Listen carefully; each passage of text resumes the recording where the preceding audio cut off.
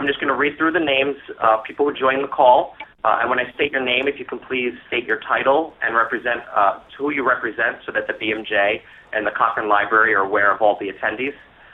You may decline to state who you represent as well if you choose. Following the introductions, I'll just ask that you please mute your lines until the Q&A portion. So to start really quick, we have Ed Silverman. Can you just state your title and who you represent? I'm a writer at the Wall Street Journal. Great. And then we have Michelle Healy. Hi, Michelle Healy with USA Today. Great. And is anyone else that just joined? It's Angela Zim from Bloomberg News. Hi, Ann.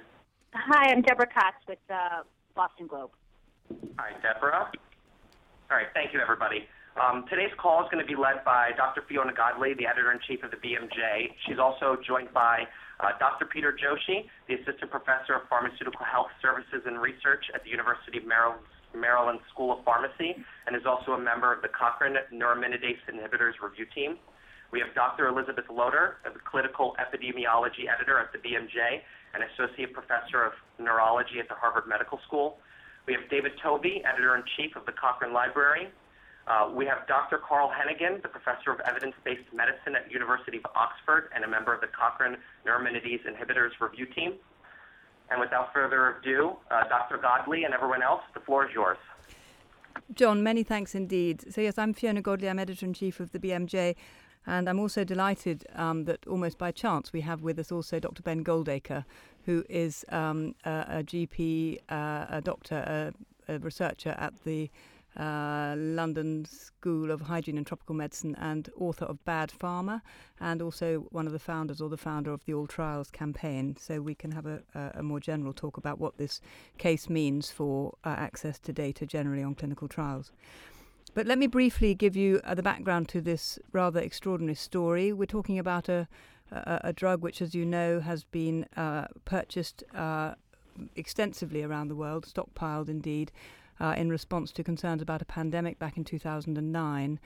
And really since that pandemic, an attempt by the Cochrane Review Group, who were commissioned by the UK government to get to a sound evidence base for whether this drug was effective and safe, trying to find the data that would give them that evidence base, discovering that the data were all held by the manufacturer, that the only published trials, or in fact all the trials, were funded by the manufacturer. There have been no independent trials of the drug, that the trials themselves are of quite poor quality, and over the 4 years that it's taken them to get access to the drug, learning a great deal that is extremely worrying about the nature of the system by which we evaluate and regulate drugs.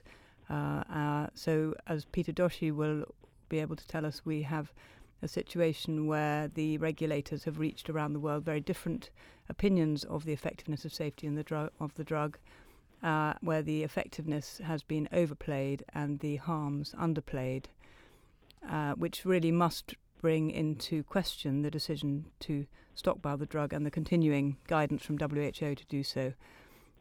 The story also gives us a unflattering insight into the system itself, and I think what we will be discussing during the call will be, to some extent, who is to blame, or is this a multi-system failure which has led to this extremely expensive mistake, and possibly one that has been harmful also to public health. So, John, if that's enough of an introduction, I shall pass over then to Carl Heneghan, who can give us the summary of what he and his colleagues found when they looked at the full evidence from the Roche CSRs. Yeah, thanks, Fee. I mean, the first thing is to say that we have, for the first time, received the full clinical study reports for the assessment of this drug. That means we had 20 trials of oseltamivir involving 9,623 participants, and 26 zanamivir trials, 14,628 participants. And from that, we've been able to analyse 4 features that you would want to know about this treatment. The 4 features that rely on 1, complications, 2, its ability in a pandemic for prevention of transmission, 3rd, its harmful effects, and 4, its symptomatic effect. So let's just take them in order. The first is complications. Two of the most important complications are pneumonia, which is what has been in the past said this drug reduces your pneumonia and hospitalization. In effect, for pneumonia, we are saying there is no clear effectiveness. The only place we found a small effect, a 1% absolute risk difference, was in what we're calling self-reported unverified pneumonia. That is in a position where somebody has come in and reported to an investigator, I think I've had pneumonia. When you use more detailed definitions and diagnostic criteria, then there's no effect on pneumonia. When you look at the two clinical trials, oseltamivir, that used an X-ray confirmation, there was no effect on pneumonia. So them important aspects, pneumonia, we are not seeing the effect we would say would be show this is a drug that reduces that complication. As well, in hospitalization, there we saw no effect upon an important outcome, hospitalization. Second, then, if you take the prevention of transmission, we are showing that in a pandemic situation, the fact that there's no effect on asymptomatics, that the small effect that you'll see in symptoms shows that there's no evidence to suggest and say that this drug should be used for a pandemic. So once you take them two factors out of the way, you're left with a small symptom effect, and you would expect to not see any harms. And what we're seeing for the drug oseltamivir is some common harms, which include nausea and vomiting, but actually some more worrying harms, and they include psychiatric adverse events, renal adverse events, and some metabolic events that lead to hyperglycemia. Thank you very much, Carl. I wonder if I could just turn now to Peter Doshi, one of the other authors of the review. Peter, I don't know what other aspects you want to bring out, but for my money, the difference in the regulatory decisions you uncovered in your first article in the BMJ around this in 2009 is of interest. But you may want to mention other things as well. Sure. This might be an area actually that's better for Q&A, but to briefly give you an outline of the regulatory background, these drugs were approved in 1999 by FDA, so they're quite old drugs, and didn't really become blockbusters until the mid-2000s when they were stockpiled by governments around the world. And during the H1N1 swine flu outbreak, we started to look at what governments had said about these drugs in terms of their assumptions that were underpinning those stockpiling decisions. And what you see there is a very interesting example in the United States, where the assumption that was underlying the stockpiling decision was that this drug would reduce complications such as pneumonia, hospitalizations, and even death. That was called a critical assumption in the U.S. official pandemic preparedness planning document. That was supported by CDC. The interesting thing here, though, is that neither the HHS document nor the CDC point to anything else in terms of the evidence for that claim other than a Roche-authored journal article that was written in 2003 called the Kaiser Analysis. If one compares those claims that they were basing the stockpiling off to what was going on at FDA, you'll find that FDA, in the FDA-approved Tamiflu, oseltamivir labeling, actually had the opposite conclusion. And I'll actually have the quote here that I was going to read for you. The label since the year 2000 and still today, FDA-approved label says, Tamiflu has not been shown to prevent such complications.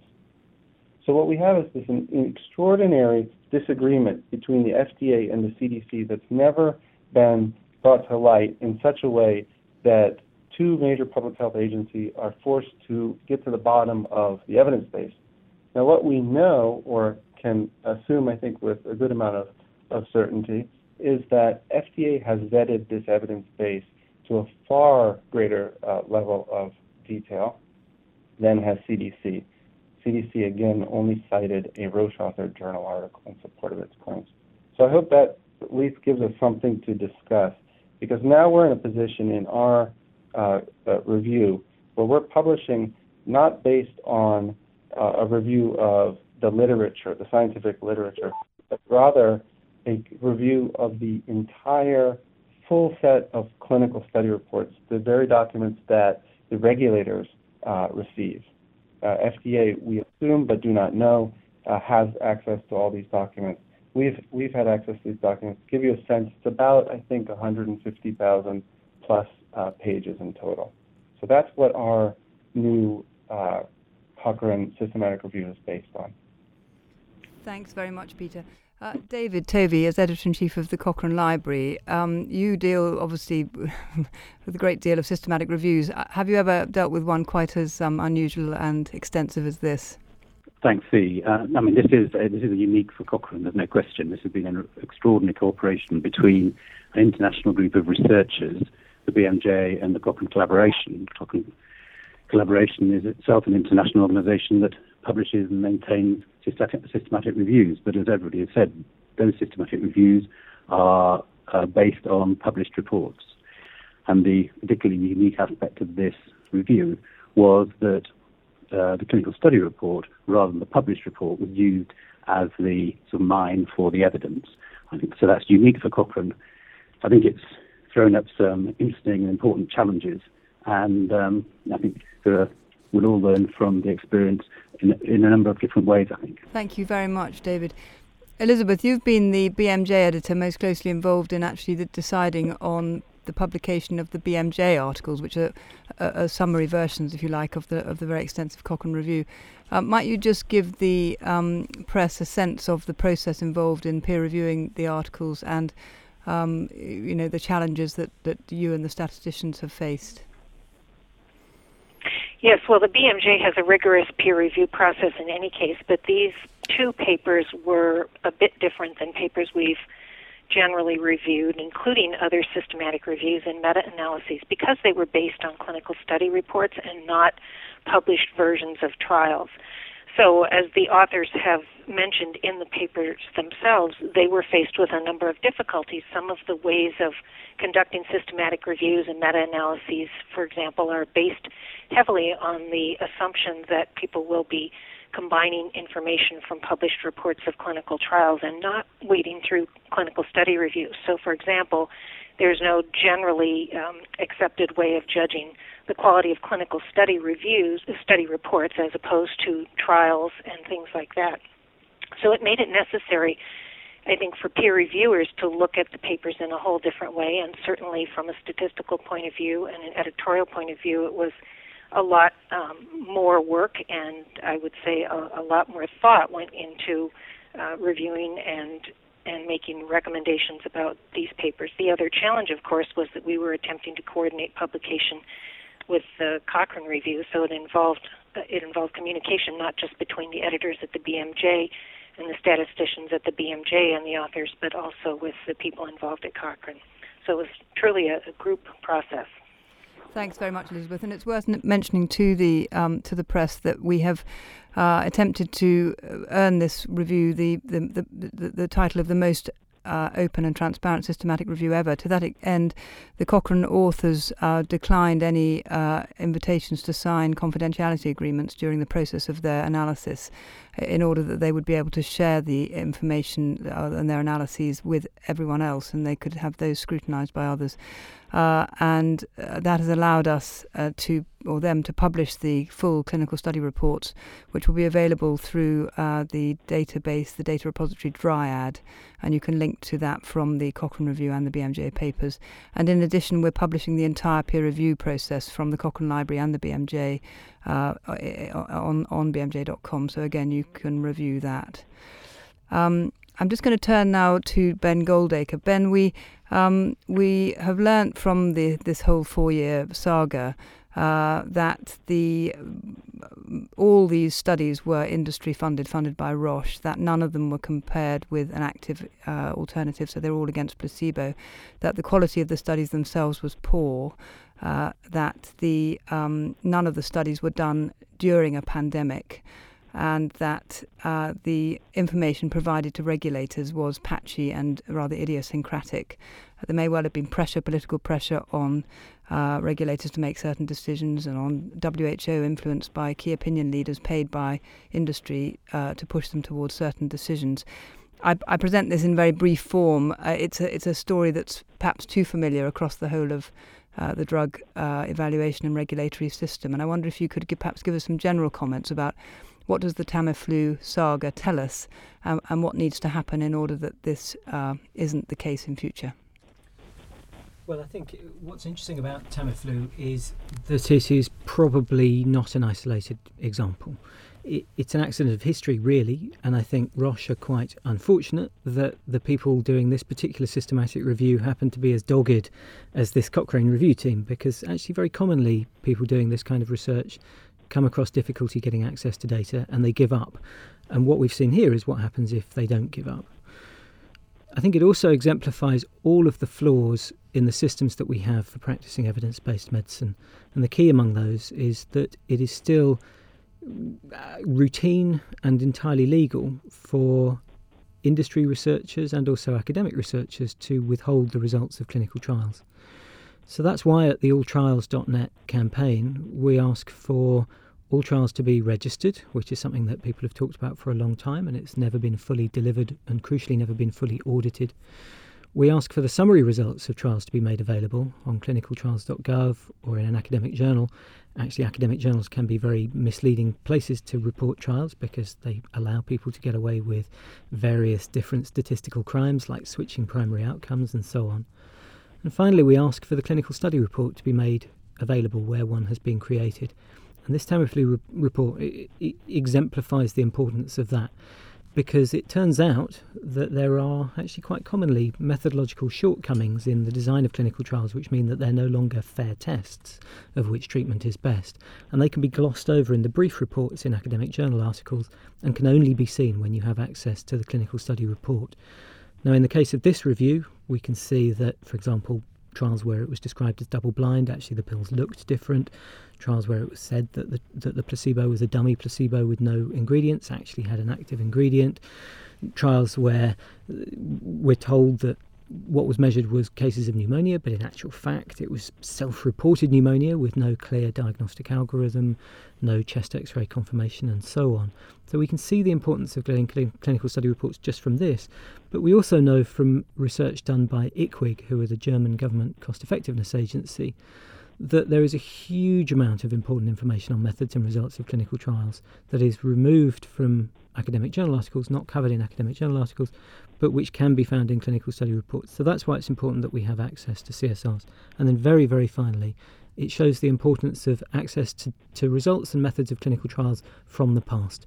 Because all of the pledges and promises that we've seen from pharma, the industry body, and EFPIA, their European partners, all of the changes in legislation that have been proposed in Europe and recently passed only get us access to new clinical trials starting from now. And that means they all share one enormous loophole, which is that they miss out all of the trials relevant to clinical practice today. Because today we use drugs that came on the market and were researched 2, 5, 10, 20 and 30 years ago. And Tamiflu is obviously a very clear example of that. So it shows the importance of getting access to the full methods and results of all the trials in the past. And that's what we don't have now, but it's clear that we need that to practice medicine safely, effectively and cost effectively. Thank you very much, Ben Goldacre. John, I think that's me done. Over to you. Great, thank you. So to move over to the Q&A, we're just a reminder, we're going to scroll through everyone's names, starting from the top, the first person who joined, and kind of go through. And we'll cycle through as many times as possible. Although I do think a few people joined during the call, so if you can just, don't mind, if you joined mid-call, if you can just say your name and who you represent. Michael Smith, MedPage Today. Great. So we'll just start from the top. Ed Silverman. Hi, thanks. I'm just wondering, whoever wants to answer this, who's more to blame then for the bottom line takeaway issue here? Is it been the regulators? Which regulator more than other, or is it the drug makers? Thanks very much, Ed. It's Fiona Godlee here. I'll pass that first of all to Carl Heneghan and then Peter Doshi, if I may. Carl. Yeah, how are you going to identify a single person or a single organisation? That's going to be very difficult, and a lot of journalists seem to want to do that. The key for me is that right now it can still happen because our regulatory systems allow it. In America and Europe together, they're not talking to each other and saying, look, how do we go forward? So the key now is to start to change the way we're doing this. And yes, there are lots of people to blame here, but actually regulation will allow this to happen again unless we start to change the way we do this. Thanks, Carl. Peter. I would say we have to blame, I don't want to pin it on one group as well. I think this is a multi-system failure, as we write. But I think that public health officials have a responsibility to the public, first and foremost. And within public health institutions, prominent ones like FDA and CDC are fundamentally at odds about the effects, the basic assumptions that have gone into billion-dollar stockpiling decisions. I think that they need to reconcile those differences and get to the bottom of the evidence base by evaluating all the evidence. I think that it is intolerable that we have a situation where there are fundamental uncertainties about serious harms caused by these drugs, that could be caused by these drugs. I think that is completely unacceptable for regulators to tolerate and for public health bodies that have advocated stockpiling. Thanks. And the drug makers?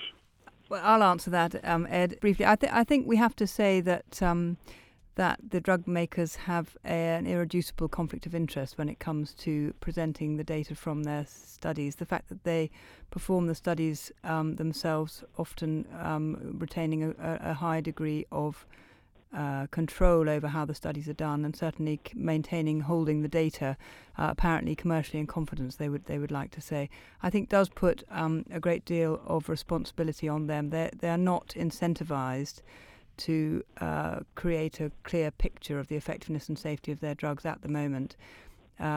We have repeatedly been told ourselves that they have done nothing illegal in behaving as they have done, but it has not certainly been in the public interest. Can I just come in on a point, and I think to elaborate on Peter's, I think we thought it just seems, it's almost incredible that when we look at it, we end up with comparing the FDA and the European Medicines Agency a lot and seeing this, one of them says it can't reduce complications and the other one says it can reduce complications. And it just seems incredulous that we're in this position. Major public health bodies who have a regulatory oversight can't actually agree with each other. And no wonder there's confusion everywhere. So at some point, we're going to have to get people to start to talk to each other and come up with a consistent message. Okay, thank you. Fee, I was just wondering, it's David here, David Tovey. I just wonder if I could add something that was implied by what you said, which is about that all these trials were conducted by the sponsors. And I think if we look upstream, we know that sponsor-conducted trials come with a fairly predictable bias. And, the fact that there were no independent studies of these really important agents is also, I think, a failing of the system in a way.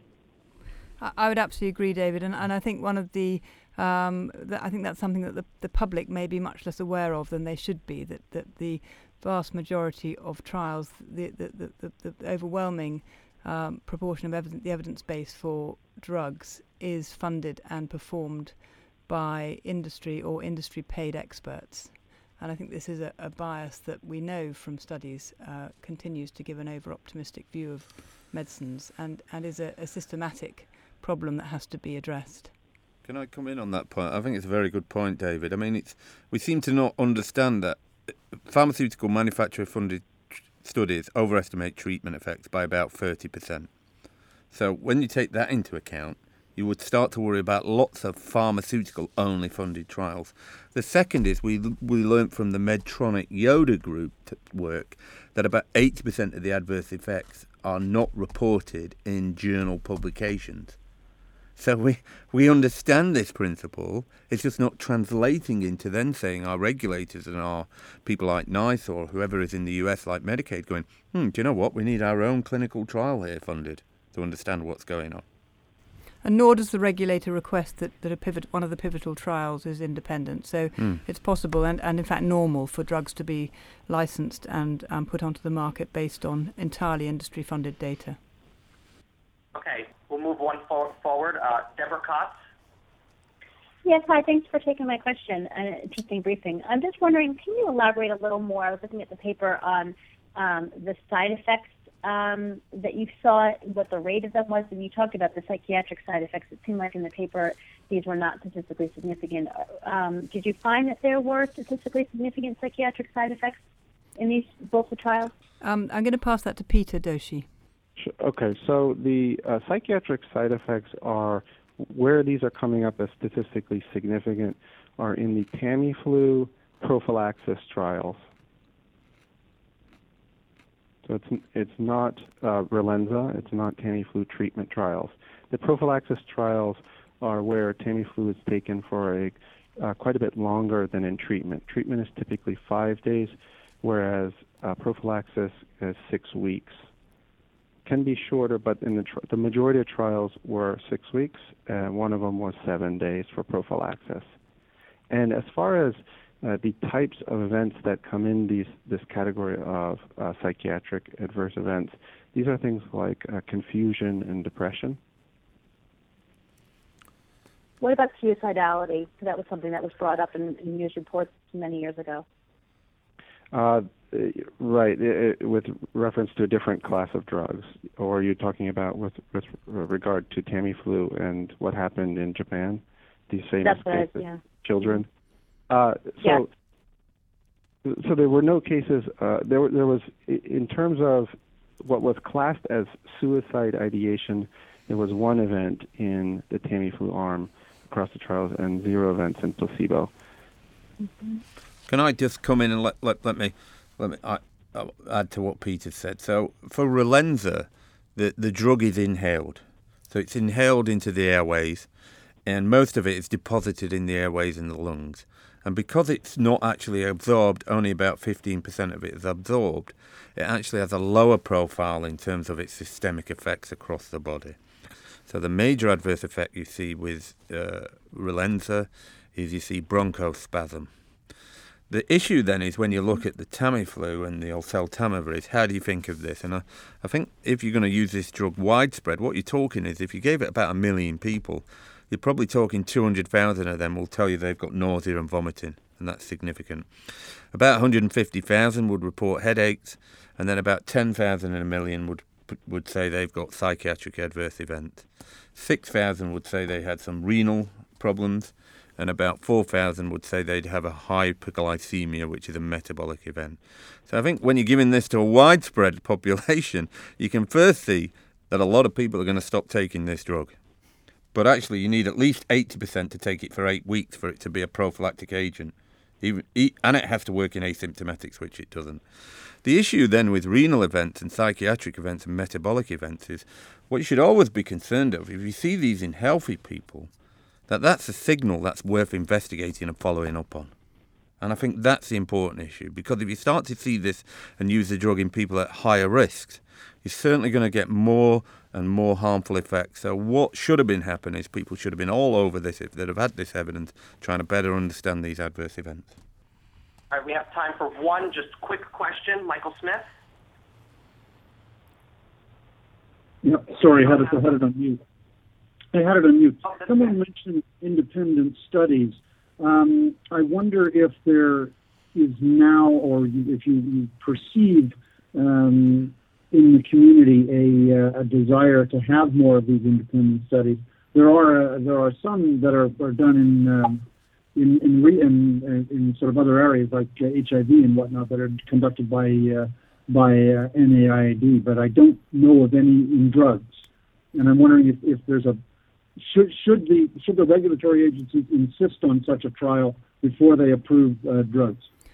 Let me ask Elizabeth Loder to answer that as a clinical trialist in neurology. Elizabeth, your views on that, especially in America. Well, I think for many drugs that would be a step forward. We know that there are problems when sponsors and their selected investigators look into drugs, and I think particularly for drugs that may have very widespread public health or other exposures, it would be wise to have people who have no vested interests in the medicine or in the company that creates the product to perform trials. I think that might generally be a good idea with drugs across the board, but certainly where there's a compelling public health interest, I think that would be a very good place to start. Is there any sense, are you feeling in the medical community and in industry and in regulatory agencies any desire to move in that direction? I'll bring in Ben Goldacre here. Oh, sorry, Elizabeth, you say your answer, then hear from Ben. Carry on. Well, I was just going to say that to set up a system that's able to do that would be a very big undertaking, but certainly I would hope that we're moving in that direction. Ben, the question was about is there a public appetite or a public demand almost for more independent, non-industry funded trials? Speaking obviously from Britain, but perhaps more internationally as well. I think it's an interesting suggestion. I mean, there are two separate issues here. One is, can we get access to the full methods and results of all the trials that have been conducted? And that's a really easily attainable goal. I mean, it costs nothing. It's just a simple matter of propriety, and I think it is what people expect is what happens already if you speak to the public. And actually, in our recent experience of working with the Public Accounts Committee in the UK government, it's what policymakers assumed was the case. The question of whether we should have independently sponsored trials, I think, is a much more complicated and difficult one. In particular, I think what we really need are well-designed trials which follow long-term, real-world clinical outcomes and are robustly designed. Now, if industry can't deliver those, or if it can only deliver those by withholding the results selectively, then I think that's a problem. I'm not sure that I personally have an objection to industry-sponsored research per se. I think you could add that one of the things is that's a bigger ask today, but what we have shown is that the regulators could post the clinical study reports for new drugs, but also for the old drugs that they've had under their wing for the last 15, 20 years. And we're seeing that happen at the European Medicines Agency. I think the US FDA could take a leap in that direction and lead some of that as well. Yeah, I mean, I think what's absolutely key here is transparency on the trials that have been done on the medicines that we use today. And that requires that we have access to the full methods and results. That means clinical study reports. And there is no excuse for withholding those. And I think, the public are astonished when you tell them that it's not just legal, it's also commonplace for this information to be withheld. And I think that's a key message, which is exactly what does the public think goes on, what does the public expect? And I think there's probably an enormous gap between the reality, which actually for many of us in medical research, medical publishing and clinical practice, we too have assumed a much greater security of the evidence base than is in fact the case. So this case of the Tamiflu saga just shows us again how little we can assume in terms of accountability, transparency and objectivity in the conclusions that are drawn from the current system. So I think the public needs to be explained to the public exactly what has been going on, and that's why the press is such a key group in this exercise.